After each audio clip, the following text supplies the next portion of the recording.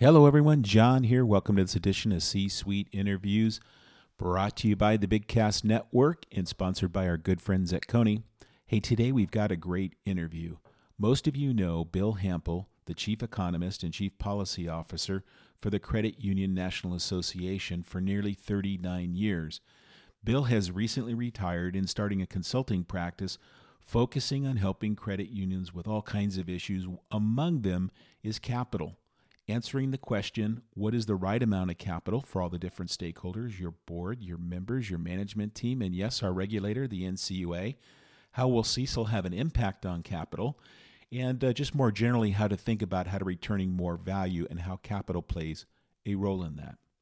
So if you're ready, put your feet up. And here's my interview with Bill. Hey, Bill, welcome to the show. Thanks for joining us today. Hey, John, good to be here. Yeah, most of our listeners, your voice is going to be very familiar to them because a lot of the folks are in the credit union movement, and they're going to remember your storied career at CUNA as an economist, as a policy person. What they might not know is that you've transitioned into consulting now after 39 years of being at CUNA. And maybe tell us a little bit about the consulting business and its mission, and share with us an update on that, if you would. Yeah, so the main mission of the consulting business is to keep me from slipping into senility and getting bored. Not really. It's that's still at least 2 or 3 months. No, that's never mind. Let's get serious for a moment. The consulting business is just to continue doing what I've loved doing for the last 39 years, which was taking this peculiar way of thinking that economists are trained at, which is to try to be data-driven and to think of making decisions on the margin, comparing costs and benefits of any decision on the margin, trying to figure out what the best thing is. Taking that and helping credit unions understand that approach and how it might be applied to problems and issues that they face to help them make better decisions and to do the best they can to serve their members. So it's largely doing the same things. I learned a whole lot working for credit unions for all those 39 years. So it's just continuing to apply that knowledge to problems and issues that credit unions face to help them make decisions.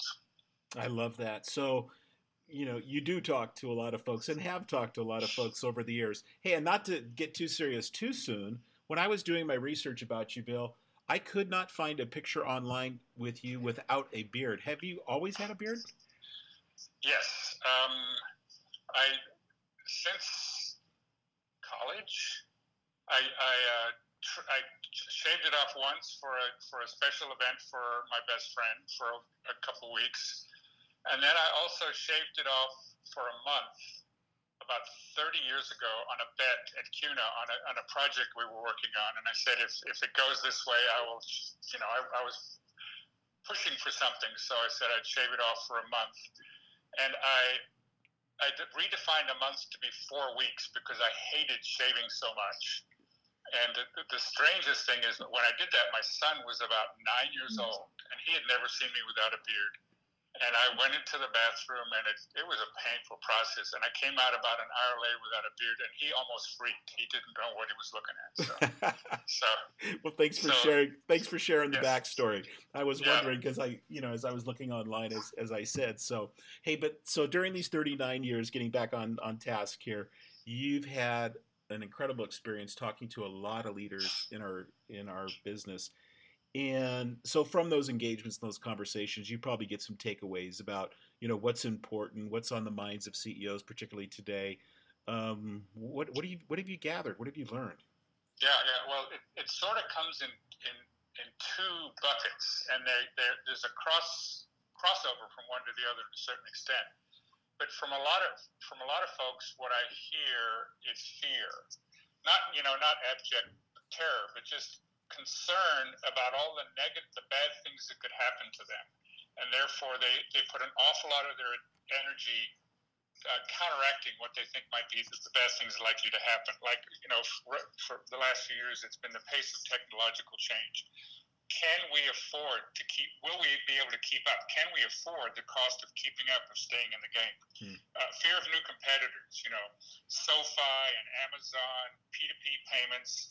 There's the fintechs are coming up with new ways of doing things all the time. It's really, really rapidly, and they're going to take our business away from us. Our members are going to be so attracted to these alternatives, especially the younger members, that we're not going to be able to keep them in the credit union. Or just general fear of the operating environment, the economy, sponsor relations, local competition, what the examiner might think when they come and see the credit union next. So, and, this is not all bad, because concern about the, being left behind is what spurs us on to stay ahead of the game and do things. So this can be positive. So it's not like credit unions are frozen in fear, but a lot of what I see is on credit unions' minds is sort of a concern that they're not going to be able to keep up. But then on the other side, I see among a lot of credit union leaders just the sense of opportunity, that there are all these opportunities out there just to reach for them and go for them and grab them, and that they would have really positive results. So here, new technologies are seen as an opportunity by many credit unions as a way to overcome some of the barriers we have to serving our members, to be able to serve them technologically as opposed to having to have branches all over the place, especially if we want geographic dispersion. The opportunities that come from new services. If we can offer our members new services, we can do more for them and attract more of them and keep them happier with us, and they bring their friends. And then also just the notion of underserved markets. And by this, I don't mean underserved in the sense of the unbanked, the folks who haven't been able to afford or connect with the financial institution. Just in general, including those people, but also just across the economic spectrum, most credit unions especially with expanded fields of membership for the last couple decades, have a pretty low ratio of their current members to their potential members. And so for most credit unions is a pretty significant opportunity to serve more members, do more stuff for more members. And so a lot of credit unions, are looking at this as an opportunity. And then sort of an overall point here is that 10 years ago, we almost lost the system. Well, not really, but 10 years ago was really, really, really stressful. The Great Recession, what happened with the corporate credit unions and credit unions in the Sand States, it was really, really rough. And we all had to sort of hunker down and get healthy again.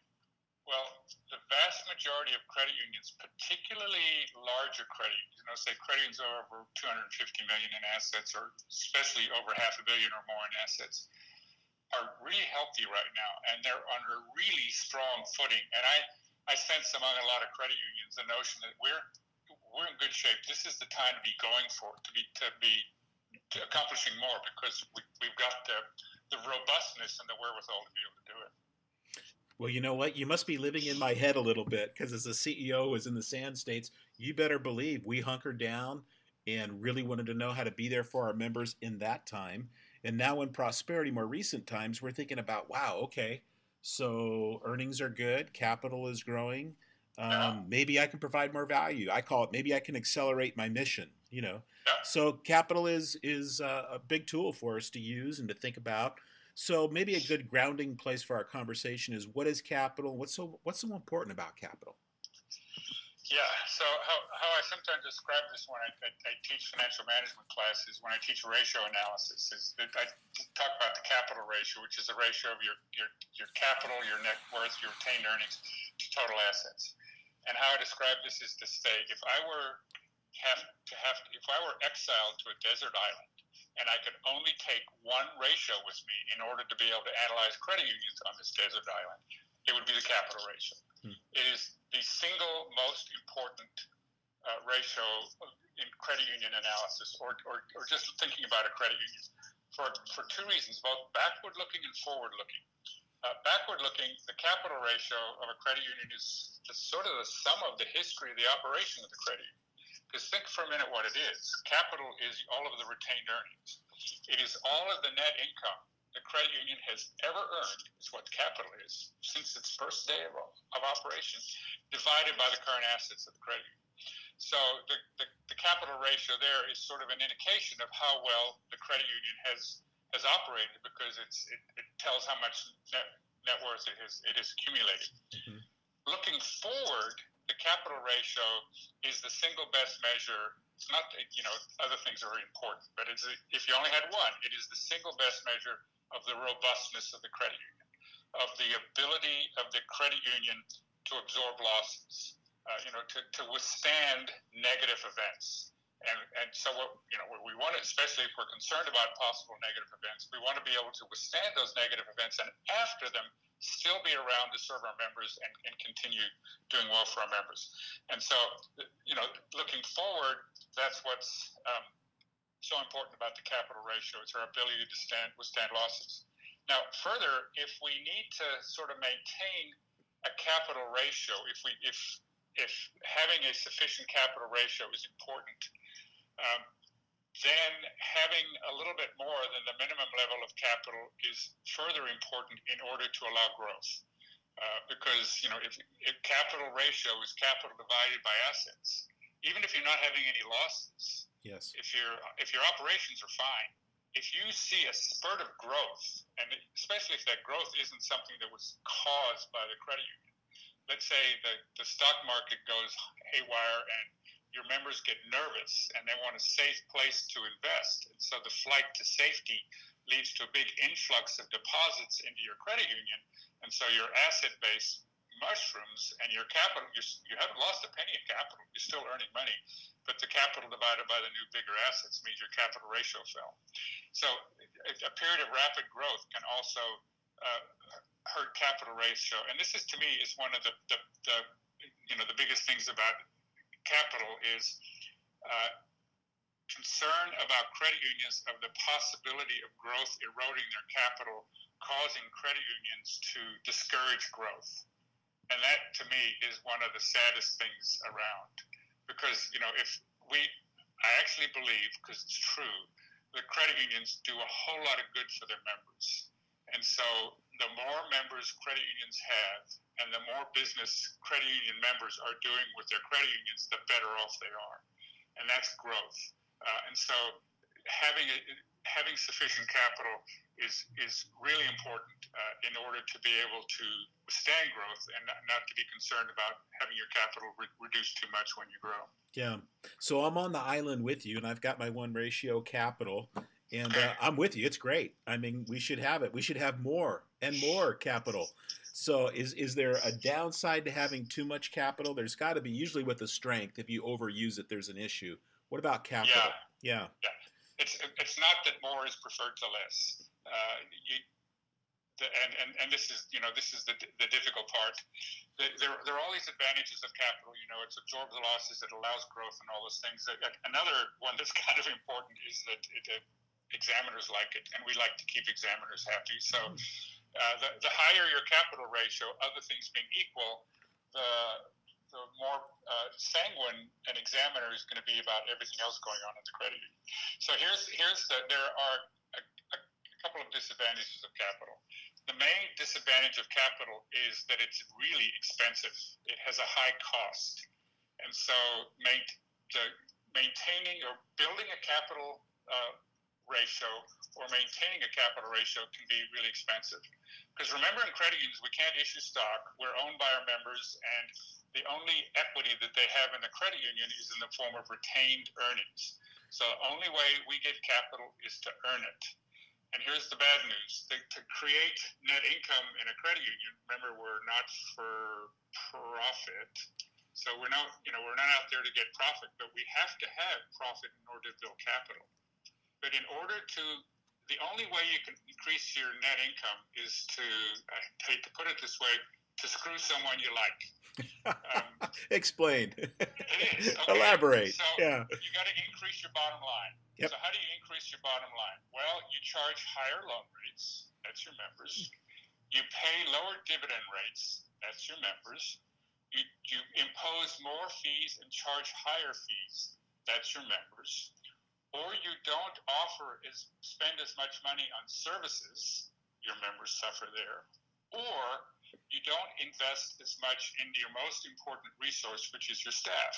You have to economize there. So all of those things are taking something away from a really important constituency. the first three are your members, and it's typically different groups of your members. The ones who borrow tend to be not the ones who save, and the ones who use most of the fee-based products tend to be a different group too. So those three groups of members have to pay if you're going to build your capital, or your staff is going to have to pay, or the level of infrastructure and services that you have in the credit union. So the more you can so building your capital ratio to get it, from say it's too low and you want to get it to a higher level. During the time, and I'm not going to use numbers for the moment, during the time that you're trying to raise your capital ratio, you've got to be nasty to some of your friends. Mm-hmm. That's the issue there. That's the first thing. The second thing, and this is the part that I think is even more pernicious, is that to maintain a given capital ratio, if you're growing, the higher the capital ratio that you're trying to maintain, the higher your net income has to be. Just, put simply, and I'm going to just make up two numbers to make them simple. Let's say a credit union is operating with an 8% capital ratio and another one's operating with a 12% capital ratio. The first one thinks that 8% is a good number for it. The second says, we think 12% is a good number for us. If both credit unions are growing 10% that year, the first credit union has to only earn 80 basis points ROA in order to maintain its 8% capital ratio given its 10% growth in assets. Got it. The second credit union, with the same 10% growth rate to maintain a 12% capital ratio, has to earn 120 basis points in order to maintain that 12% capital ratio. So that's a half again increase in earnings required to maintain it. It's pretty simple for this is the return on equity, put slightly differently, but it's essentially the higher the capital ratio you want to maintain for any given level of growth, you need to earn more. And the problem here is that if you are having difficulty earning that much, the other way to mess with the equation is to not grow so fast in order to maintain your capital ratio. And to me, one of the things that has always concerned me about credit unions, I've been working for credit unions a long time. I love credit unions. But I think credit unions could be doing even more than they do, but they're held back from going for it as much as they could by attempting to maintain capital ratios that might be a little higher than they actually need to be, by discouraging growth in order to maintain a capital ratio. 10 years ago, when we're in a nasty Great Recession and stuff, hey, that's completely different. But just in the normal course of events, I'm concerned we may be passing up some growth opportunities to maintain capital ratios that might be a little bit too high. That was really helpful to hear that, Bill. As you were talking, I had the mental image of like a neighborhood or an ecosystem, and about capital, there's some equilibrium here, right? So that we don't screw our neighbors and that we actually thrive together in this ecosystem with equilibrium. So imagine I'm a CEO. Help me out here. I'm a CEO and I'm thinking, you know what? I think I might have too much capital. I think I probably do need to find some way to return value. Maybe talk about how do you jump into a conversation with your board about that? How would you approach what's enough capital? How do we think about deploying capital? Because I want to be smart about it. Yeah.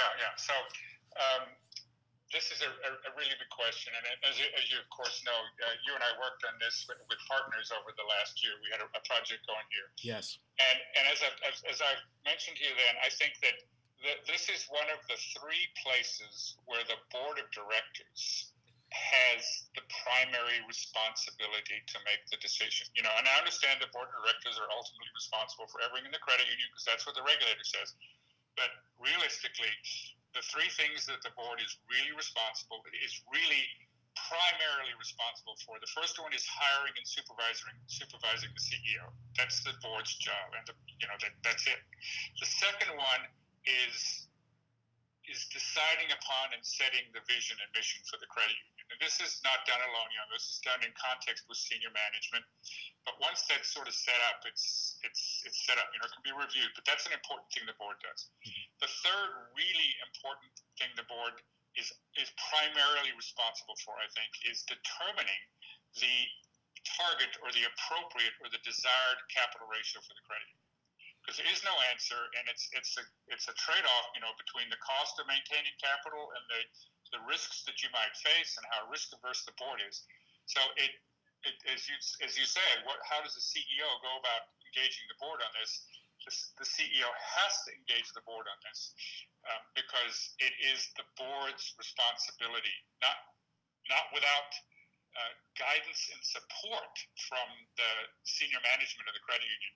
But ultimately, this is something that this is not a case where I think that the management should come up with a really firm proposal and go to the board for validation.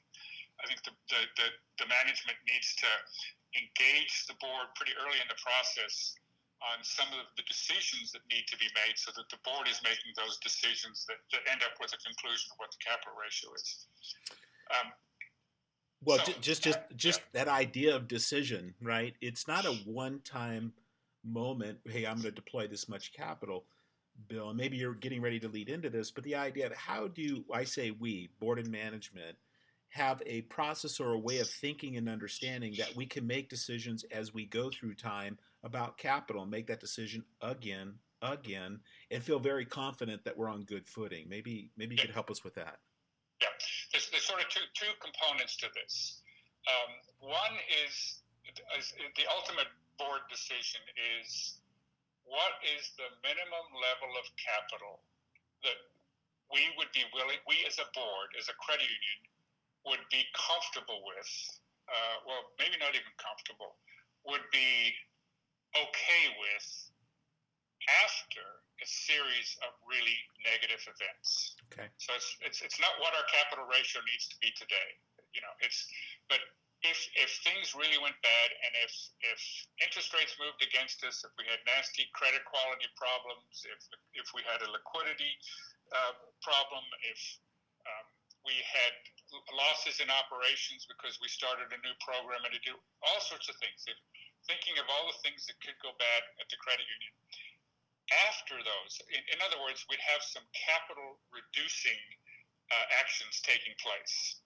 So after those capital reducing actions, what's the minimum level of capital we would be willing to accept? To sort of bottom out at before we started rebuilding capital toward our target. And so that's the first decision for the board to decide. And there's no right answer here. Credit unions can disagree. Yeah. One answer that comes to mind is 7%. Why? Because about 20 years ago, Congress decreed that to be well capitalized, a credit union needs to have a 7% net worth ratio. And so that's one option there is 7%. But this is prompt corrective action. In the same legislation, they said 6% is adequately capitalized.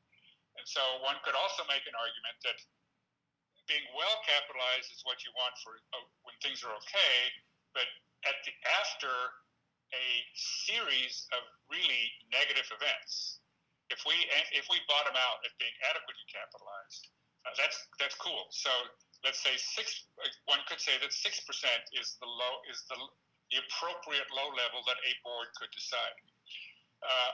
On the other hand, a board could say, we don't ever want to even come near prompt corrective action. So we take 7, we add 1, we get 8. We want our minimum capital ratio to be 8. This would, I think, be hyper conservative, but if that's what a board, after thinking about it, wants to do, that's fine. On the other extreme, I think that one could talk a board could talk itself into saying, okay, at the end of a bunch of really, really negative things, after we've survived all these hits, so long as we never fall below 5%, that's okay with us, because we've read in detail. We've had our compliance department read the prompt corrective action rule, and the supervisory actions that are imposed on credit unions in prompt corrective action start taking effect under 6%, but they really don't get nasty until under 5. So we'll go to 5. So. Or anything in between there. I'm just sort of throwing out examples. But I think in today's world, with the regulatory world we live in, the minimum post-shock level of capital is probably driven by prompt corrective action. And I think most credit unions would pick 6 or 7%, depending on their risk tolerance. Well, Bill, yeah. I mean, in our conversation and to share with our listeners, you helped us have this conversation with our board. And I think it's so important to understand who are the stakeholders to this 6 and 7%, and how do you add that together with all the bad things that we could think about happening and rationalizing that to begin to kind of get a feeling for these issues, rather than it's really hard to read a policy, Bill, and say 7. Okay, board, can you get around 7 without any context of working with the ratio, working with the scenarios, thinking about the different stakeholders? I mean, that process that you walked us through was really helpful to get, in our case, 10 management people and 11 board members up the learning curve and holding hands on, okay, we think we understand it and got it now, before we make a call as to what is the right level. It took time. Yeah. It took time. It did. And they need to understand how you might get there. So you raised a very good point. Actually, the way we did it with your board is we flipped the order. Is instead of saying what's the minimum we want to go to, we said, okay, what are the sorts of risks that we might face? What are the sorts of capital depleting events that this credit union could encounter in terms of things like if interest rates move against us, if we have a recession and that pushes up credit losses, loan losses. Data breach. If we have a data breach, if there's an issue with the sponsor that becomes less friendly than it used to be, causing reputational risk or something. Yes. It could be anything. And so this is where the staff. The reason I went in the other direction is I wanted to sort of focus that it is ultimately the board's decision to pick that number. Mm-hmm. But the staff helps the board to get there by, first of all, explaining the importance of capital and how growth affects it. The fact that to raise more capital, you got to raise more net income and all that sort of stuff. The stuff we talked about a few minutes ago. But then what the staff needs to do is to quantify the various sorts of risks that the credit union might face, so that they can come up with a menu for the board, and then the senior management is involved in this too. I think in most credit unions that I see that are most successfully run, sometimes when I'm in the room at a board planning session, if I don't know the people, I can't always tell who's on the board and who's in senior management, which is really cool. Yeah. When that happens. But what the management does before they get to this point is to quantify what the various risks might be. And there are a number of ways to do this. I know many of the ALM vendors have modules that help a credit union think through these possible risks, because it's not just ALM. It's interest rate risk and liquidity risk, but also credit risk and the other data breaches and things you talked about, and things that could be unique to an individual credit union based on its experience and its knowledge of its local market. You come up with a list of sort of the total amount of capital that could be lost. And that gets the board to a better understanding of what after a series of unfortunate events means. I think that's actually a play in London last year. Yeah. But you get the board to understand it because they've thought through, what all these things add up to. And another thing, as we talked about with partners, is the probability of all of these negative things happening simultaneously is incredibly low. In fact, some of them may be uncorrelated with each other, negatively correlated. The interest rate risk, the threat, especially if you're talking about a rise in interest rates, the threat to a credit union of a rise in interest rates, if that happens, that typically happens in a really strong economy, and so you're not likely to have rising credit losses at the same time. But sort of adding all these things up and thinking about what's the worst loss of capital we could have first, and then saying, okay, they now understand what we're talking about of what all these losses could be. Now, after we've had all these losses, what is the minimum level of capital we're willing to fall to after all of those things that we just discussed? By then, they're pretty educated on the process. And as you know, when we did this at your credit union, there was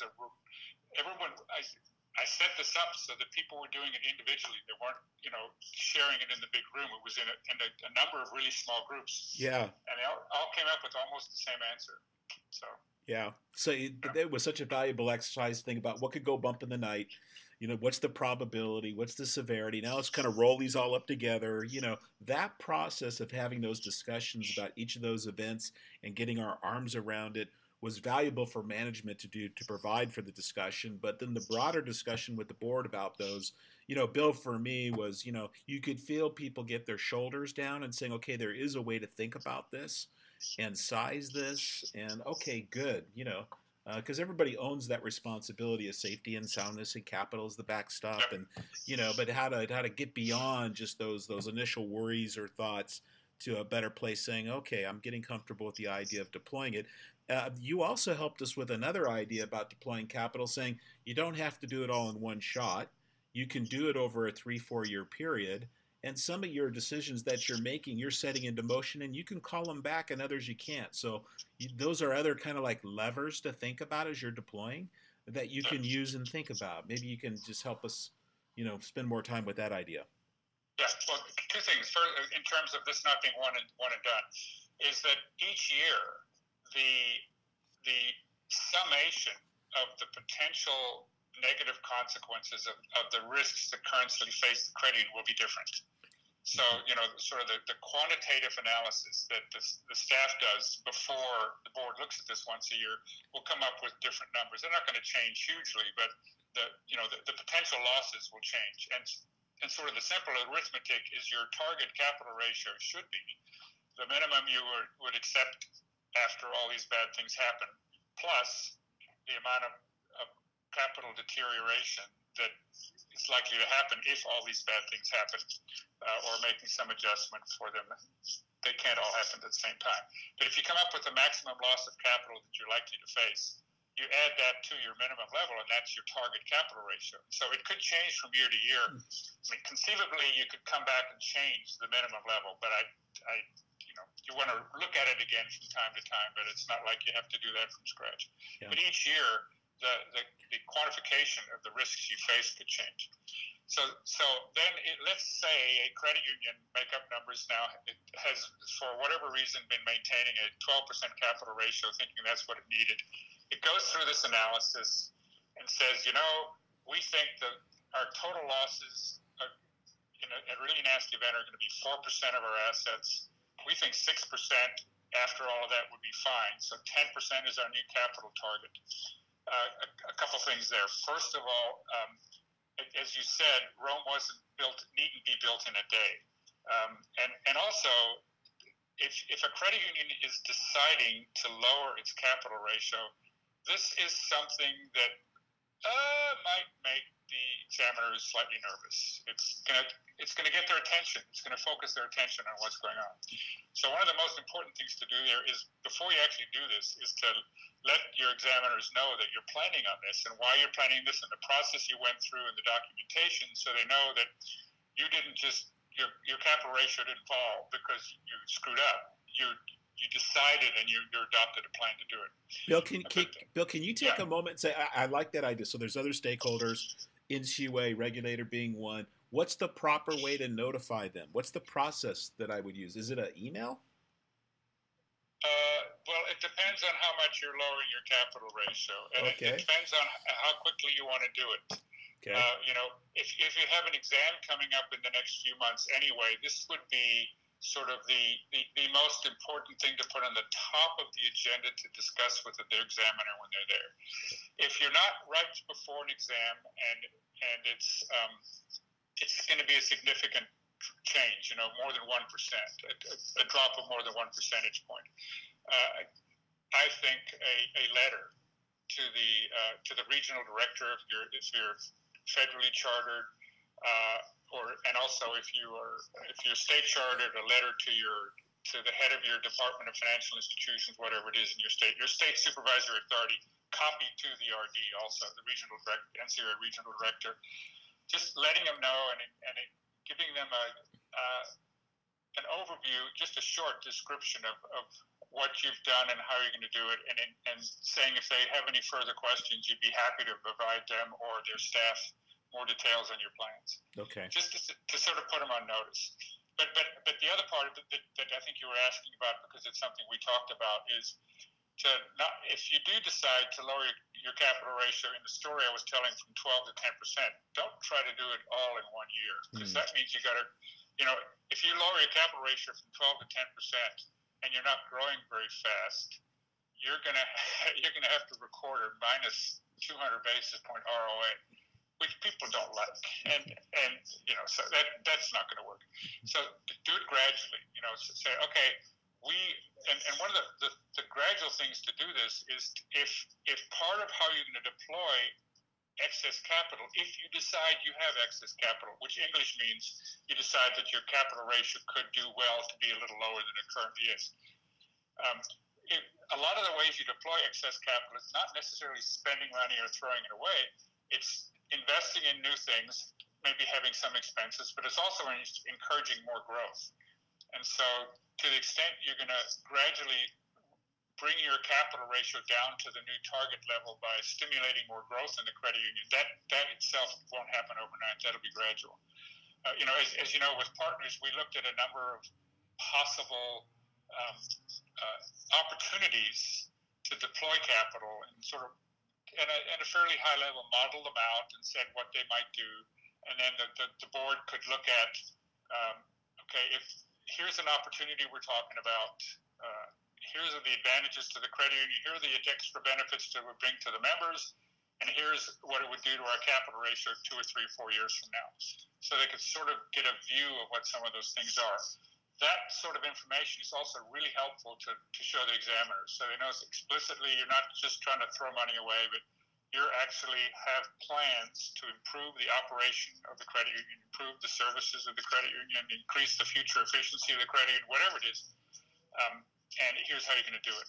Yeah, that was something that I really appreciated going through the process with you and the team and the board, was that as we modeled ideas through the income statement, is that you could see that some of the ideas, yes, might have required a little capital to kick it off, but some had some pretty good returns that did not have an enduring impact to capital and actually had a nice, maybe even return to capital. So it was fun to go through our ideas about how to return member value, and some of them drew down capital pretty dramatically and others not so much. So just having us on the same page was good. That was really interesting because the staff tried to come out the staff and I, we tried to come up with some ways to spend away some capital. And when we penciled them out, a couple of them didn't burn any capital because they generated future revenues or future efficiency. So that was hard as we might try. So those were the no-brainers. They went to the front of the line real quick. Well, hey, Bill. Just one other aspect there is that some of the things you might do aren't necessarily might be simply to say, okay, we've been go back to my 12 and 10%. That 12% credit you might say, and you know what? We noticed that our loan rates really aren't quite as competitive as many other credit unions in the market, or deposit rates or fees or something. So a credit union could decide to alter its pricing to be more beneficial to the members. That typically will erode some capital because that comes straight out of the bottom line. And also it tends to stimulate some growth. So that needs to be done cautiously, but there's certainly no reason not to do it. And that's something where you wouldn't want to say, bingo, okay, let's lower our capital ratio by 200 basis points in the first year by raising dividend rates by 100 basis points and cutting loan rates by 100 basis points. So Yeah. But that is another one that is a totally acceptable and appropriate use of excess capital, is to improve member pricing. Yeah. So, hey, this was cool. We do modeling. We all understand. We make some decisions. But that's a long ways from actually having done it. I'm wondering, Bill, do you know if there's case studies, research that people can go to where folks have actually worked this and worked it successfully, or maybe not? Maybe there's lessons learned from case studies that you could point us to? Yeah. I don't know of any formal case studies. in terms of if a credit union was interested in seeing what other credit unions are doing on this, I think the best place to look is the CFO Council community, where CFOs are talking to each other, and they post some white papers from time to time. And I know following that from time to time, the issue comes up of determining appropriate capital levels and how you do it and how you go about it. I think that would be the best place to look. Yeah, well, I know a lot of CFOs right now are also talking about CECL. And when we talk about capital, is there a nexus there or a way to think about what its impact might be to capital and capital ratios? Oh, yes, I'm glad you asked that. That's another one of my pet peeves. I have lots of pet peeves. But here's the deal with CECL is current expected credit loss, the new way of loan loss accounting, determining the appropriate size of the allowance for loan loss. It is going to increase, other things being equal, for a given level of credit quality. CECL will require a higher allowance for every dollar of loans outstanding because it's sort of at the beginning of loans being put on the books. The credit union has to essentially guess how much the loan losses will be over the life of that loan and pre-fund at the beginning all of those losses. And so instead of, the current system, this is an oversimplification, basically each year the amount of the allowance account is a guess of what the losses might be over the coming year as opposed to the remaining life of the loans. So that's, it's going to increase the amount of the allowance for loan loss. And so that comes out of net income, and therefore that reduces capital.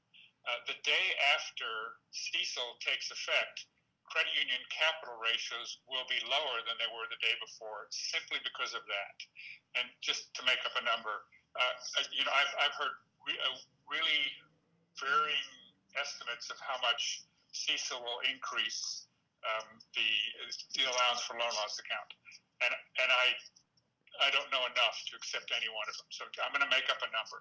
I'm going to say, let's say that CECL increases the allowance for loan loss in an amount that is 50 basis points of assets, not of loans, of assets. So, that could be 60, 70 basis points of loans, which makes it 50 basis points of assets. This is just to do a simple example that I can follow in my head. I'm with you. So if the day before that, the credit union had a target capital ratio of, let's say, I'll make up another number, 9%, and then the day after that, and it was at its target. The day after that, its capital ratio falls to 8.5%. That credit union should, the day CECL takes effect, well, of course, plan ahead of this, it should adopt a policy at a strategic session before the date that CECL takes effect to lower its target capital ratio by the amount that the allowance for loan loss is increased due to CECL.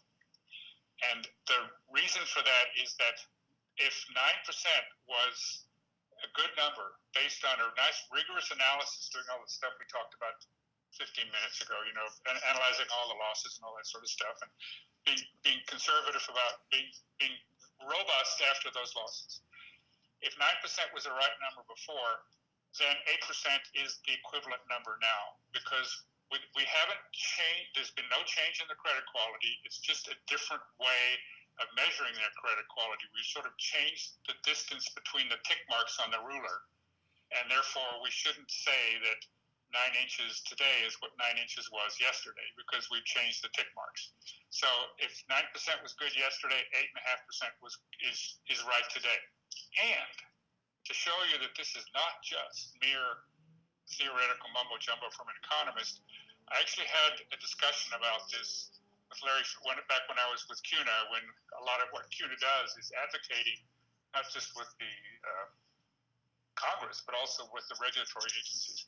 I had a conversation with Larry Fazio, and we discussed this. And I made this point, and he said, yeah, I agree with you. And he said that he would consider writing a letter to the examiners, which would then be copied, so it'd be a letter to credit unions in the year or so before CECL takes effect, explaining, probably not quite as directly as that, but because they're regulators, but basically saying that that because CECL will increase the allowance account for no change in credit quality, if a credit union's net worth ratio is sufficiently above 7%, that it would be reasonable for examiners to expect credit unions to be lowering their target capital ratios. Now, below 7%, you can't do that because that's the law. 7% is well capitalized under prompt corrective action. So, and I don't think NCUA would be very comfortable with most credit unions, other than a couple, having a 7% target net worth ratio. Yeah. But if you're above 8% or above, you should be prepared to argue for lowering your target capital ratio by the amount that CECL actually does lower your actual capital ratio. That's really good advice. Yeah. Boy, just thinking about, Bill, the way that you continue to, but have always advocated for credit unions while at CUNA, and we're talking about capital now. I'd like to zoom out a little bit and saying, is there anything else that are key learnings during your time that would be important to convey? Anything you have for us today? Yeah, don't be beguiled by the doomsayers. I'm economics is supposed to be the dismal science, and we're supposed to look at the negative and everything. Yeah. But working with credit unions, I think an optimistic outlook is the appropriate way to do things. I look back over my career, and this sort of goes back to what we were talking about at the very beginning, is what's on credit unions' minds. Often what is on credit unions' minds is concern about being able to respond to new forms of competition. We all don't want to be Kodak. We don't want to have this product and have our heads buried in the sand. And something new comes along and we're left in the dust. So I'm not saying that we don't need to worry about things. That in fact, it is that worrying that I think has produced the progress that we've had. But I remember in the early 1980s, Sears Roebuck, it was called Sears at the time, which was sort of the Amazon of then in that technology. Sort of the retail giant bought Dean Witter, which was a brokerage firm. And everyone thought, now people are going to go to Sears for stocks and bonds. And this is just going to wipe, because our members are all going to go to Sears for financial services instead of us. Well, that didn't happen. I remember that. Yeah. And then about 10 or 15 years later, Sears was fading away into oblivion. They bought Kmart and then kind of went down. But soon after that, it was Walmart. And Walmart was going to was the retail giant, the biggest firm on Wall Street, most highest capital. And it was going to get into the banking business. It was going to offer payment services, and that was going to wipe us out. And that didn't happen. And now it's Amazon, and so Amazon is, starting to get into small business lending. They've got these reloadable gift cards that can be sort of a substitute for a checking account.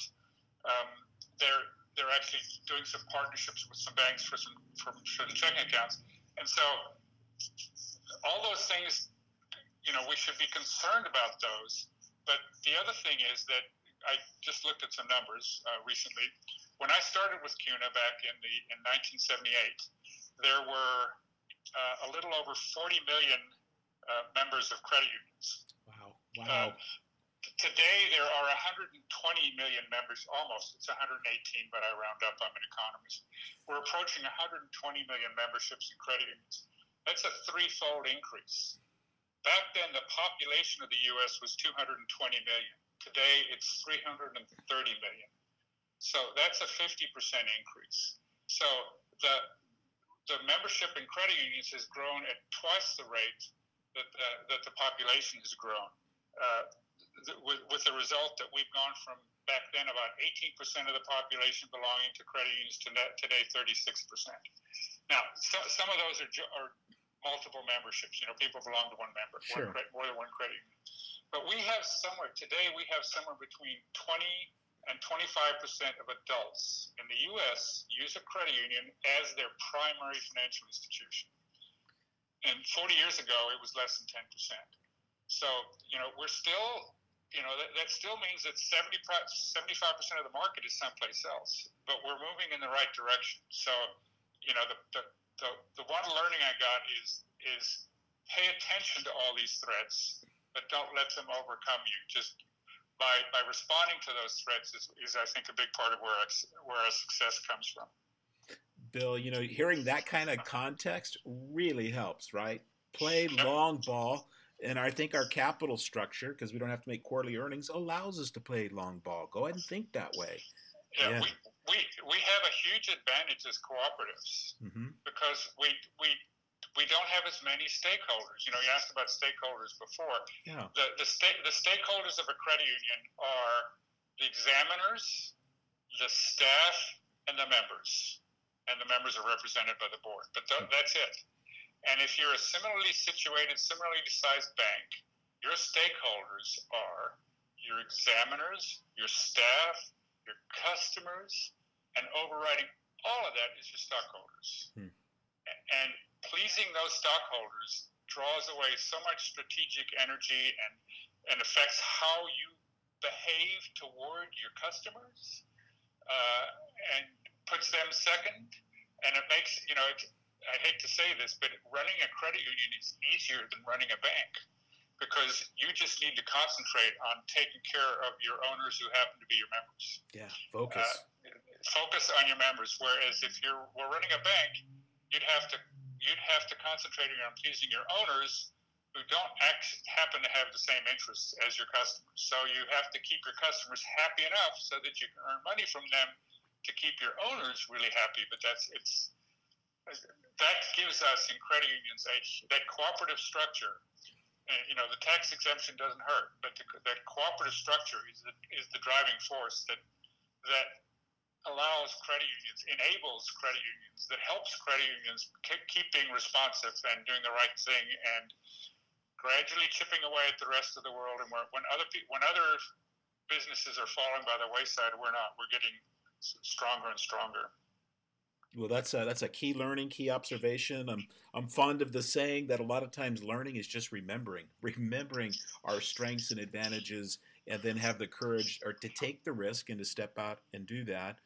Bill, we're coming to the end of our time today, and I'm wondering, is there anything that we haven't covered that you'd like to share with the audience? No, I think that's it.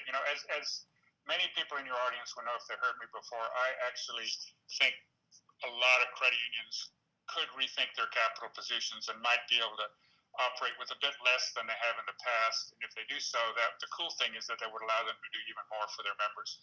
But just don't take my word for it. They should go through an analysis and see what they think their capital is. And then the other thing I would say is, this last stuff I was talking about sounds kind of Pollyannish. Things are great, we're doing fine. It may be a bit Pollyannish, but I started at the beginning saying one of the things in my consulting business I do is use my economic training to address these questions, and that means to be data driven. And the data sort of doesn't lie. We are picking up market share, we're growing. That can't mean that we're dying. So we just need to keep doing what we're doing, but never go to sleep. Always stay on your toes. But we can, in credit unions, have a positive outlook for the long-term future.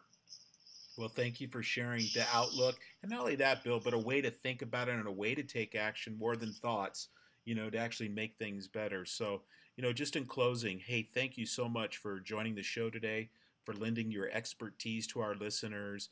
And in the show notes today, we'll make sure that folks like to continue this conversation with you, that they can find that information. And Bill, just thank you so much for being here today. Okay, John, and thank you. Thanks for the opportunity. And as you know, helping credit unions think through capital has been one of my big deals for the last 20 years. And the opportunity to do that with you at Partners over the last year was really a lot of fun. So thank you for that. It was for us too. Hey, to all of our listeners, thank you for tuning in today, and stay tuned for next month. We will bring you another great interview from C-Suite Interviews. Bye for now, everyone.